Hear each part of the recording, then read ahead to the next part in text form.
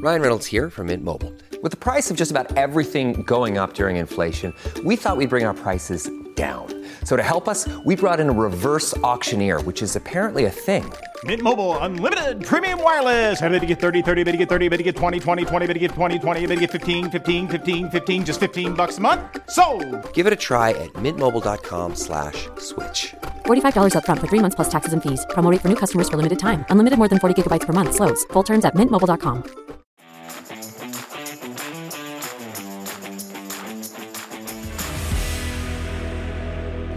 Two federal Liberal ministers are in hot water after it was revealed that they awarded government contracts to a firm with family ties to a senior staffer.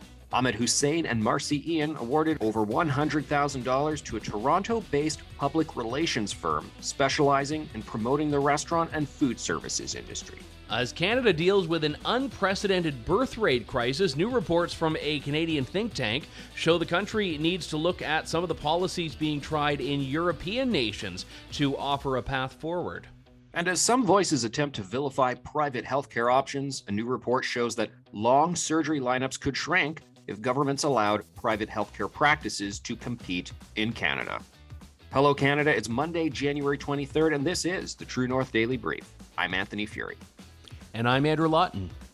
We've got you covered with all the news you need to know. Let's discuss the top stories of the day and the True North exclusives you won't hear anywhere else.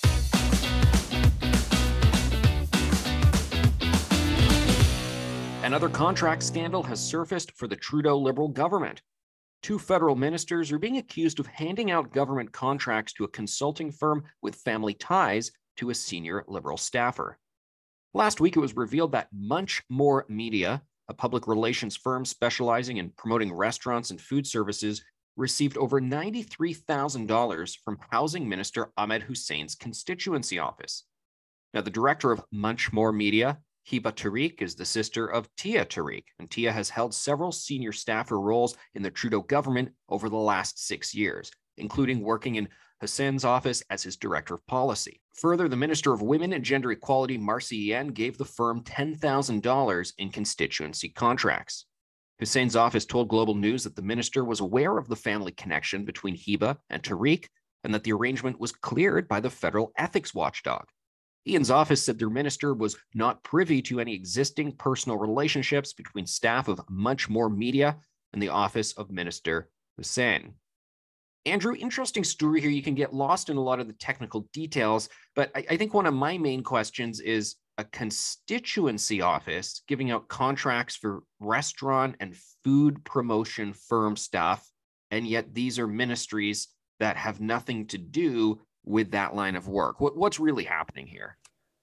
Yeah, we've seen this with media training, which is an area where you can understand there may be a small pool of people, but it's at least understandably relevant to the work of politicians. With this, I'm still not entirely clear from reading up on this what the services were and why Minister Ian's office needed them. She's a Minister of Women and Gender Equality. Maybe they were promoting women-owned food businesses, who knows?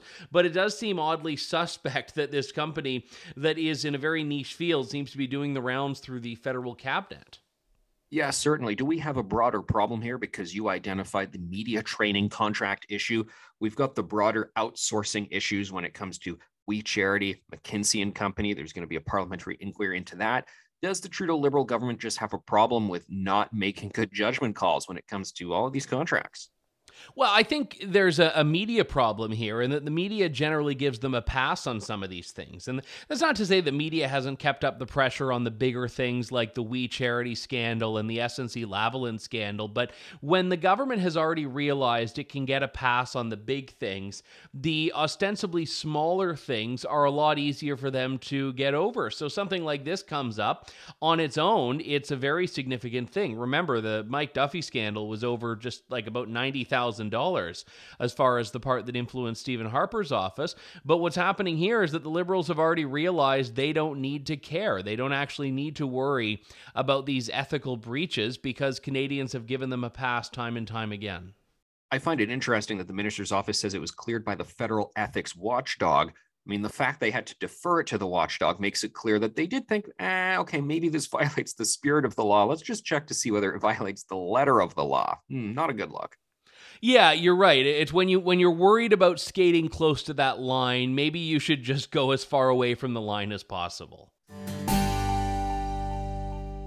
New reports from a Canadian think tank suggest Canada needs to do more to address its declining birth rate, and perhaps the answer lies in policies being tried in Europe. Speaking to True North, Cardis Senior Fellow Andrea Morozek said the first step should be to, quote, stop pushing the myth that women always want to have fewer kids or to prevent pregnancy, unquote.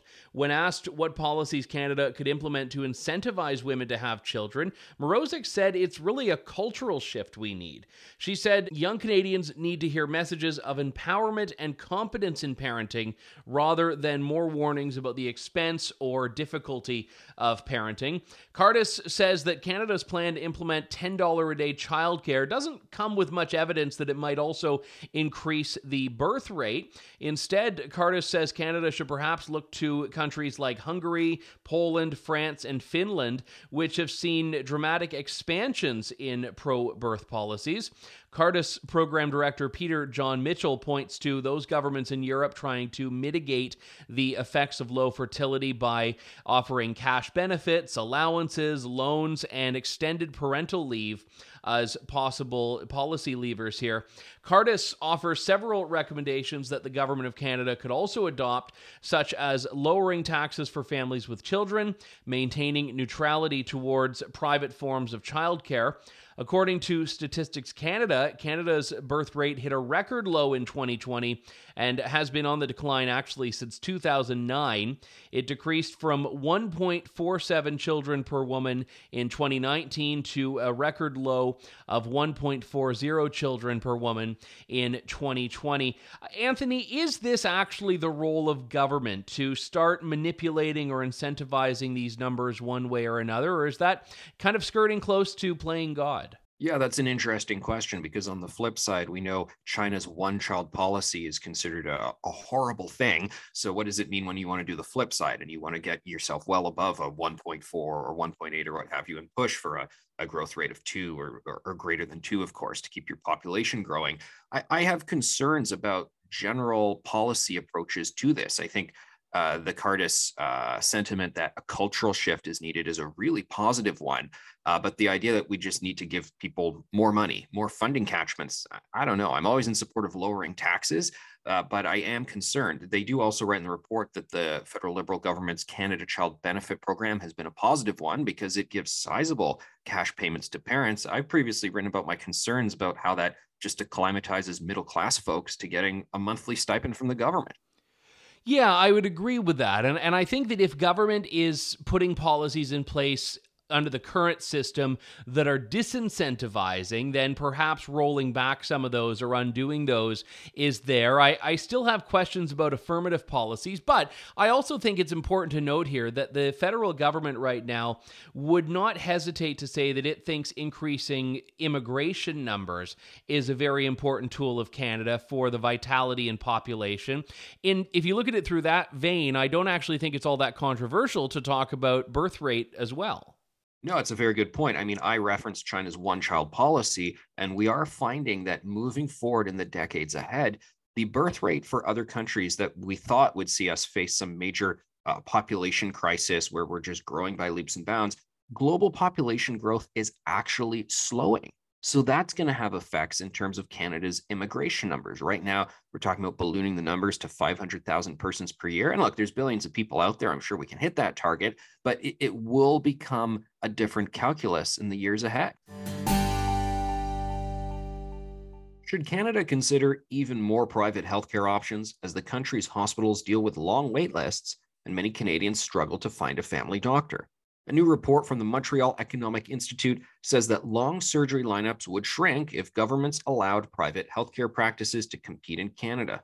The report says allowing Canadians to buy duplicate healthcare insurance, as they label it, would connect Canadians to treatment options not everyone can currently afford. Duplicate insurance is a policy that provides coverage for both the public and private sector.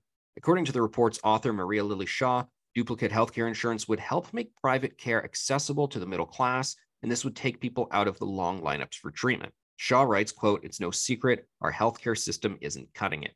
The healthcare system must be restructured to introduce competition."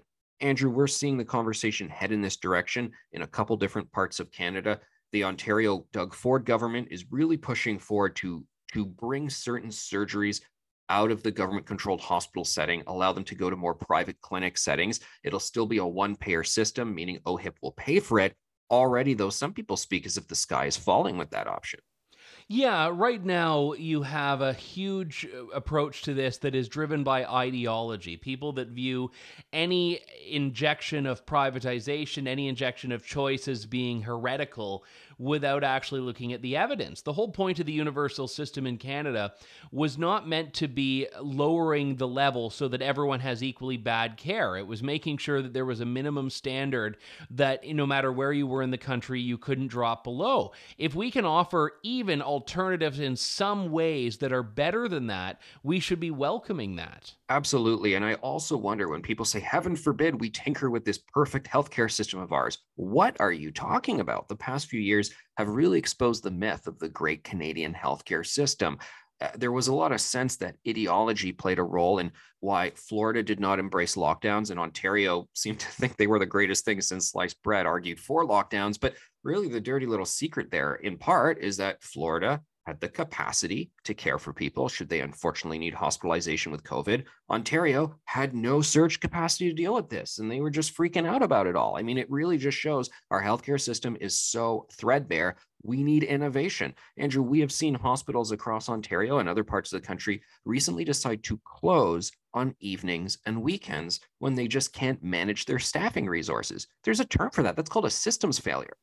Yeah, and I would say, too, that this is not a creation of COVID, and anyone who says it is hasn't been paying attention to the last several years of healthcare policy in Ontario and elsewhere as well. I mean, when Doug Ford ran in 2018, there had been this surge in emergency room patients lying in hallways and being treated in hallways, and this was 2.5 years before COVID came about. So this is an existing problem in the system, and because of this quagmire here where no one wants to or is prepared to deal with any private alternatives, there hasn't been any substantive or structural change. That's it for today, and don't forget to check in at www.tnc.news throughout the day for all the news you need to know. And if you're able, please consider supporting independent media at donate.tnc.news. Thanks for listening, and have a great day.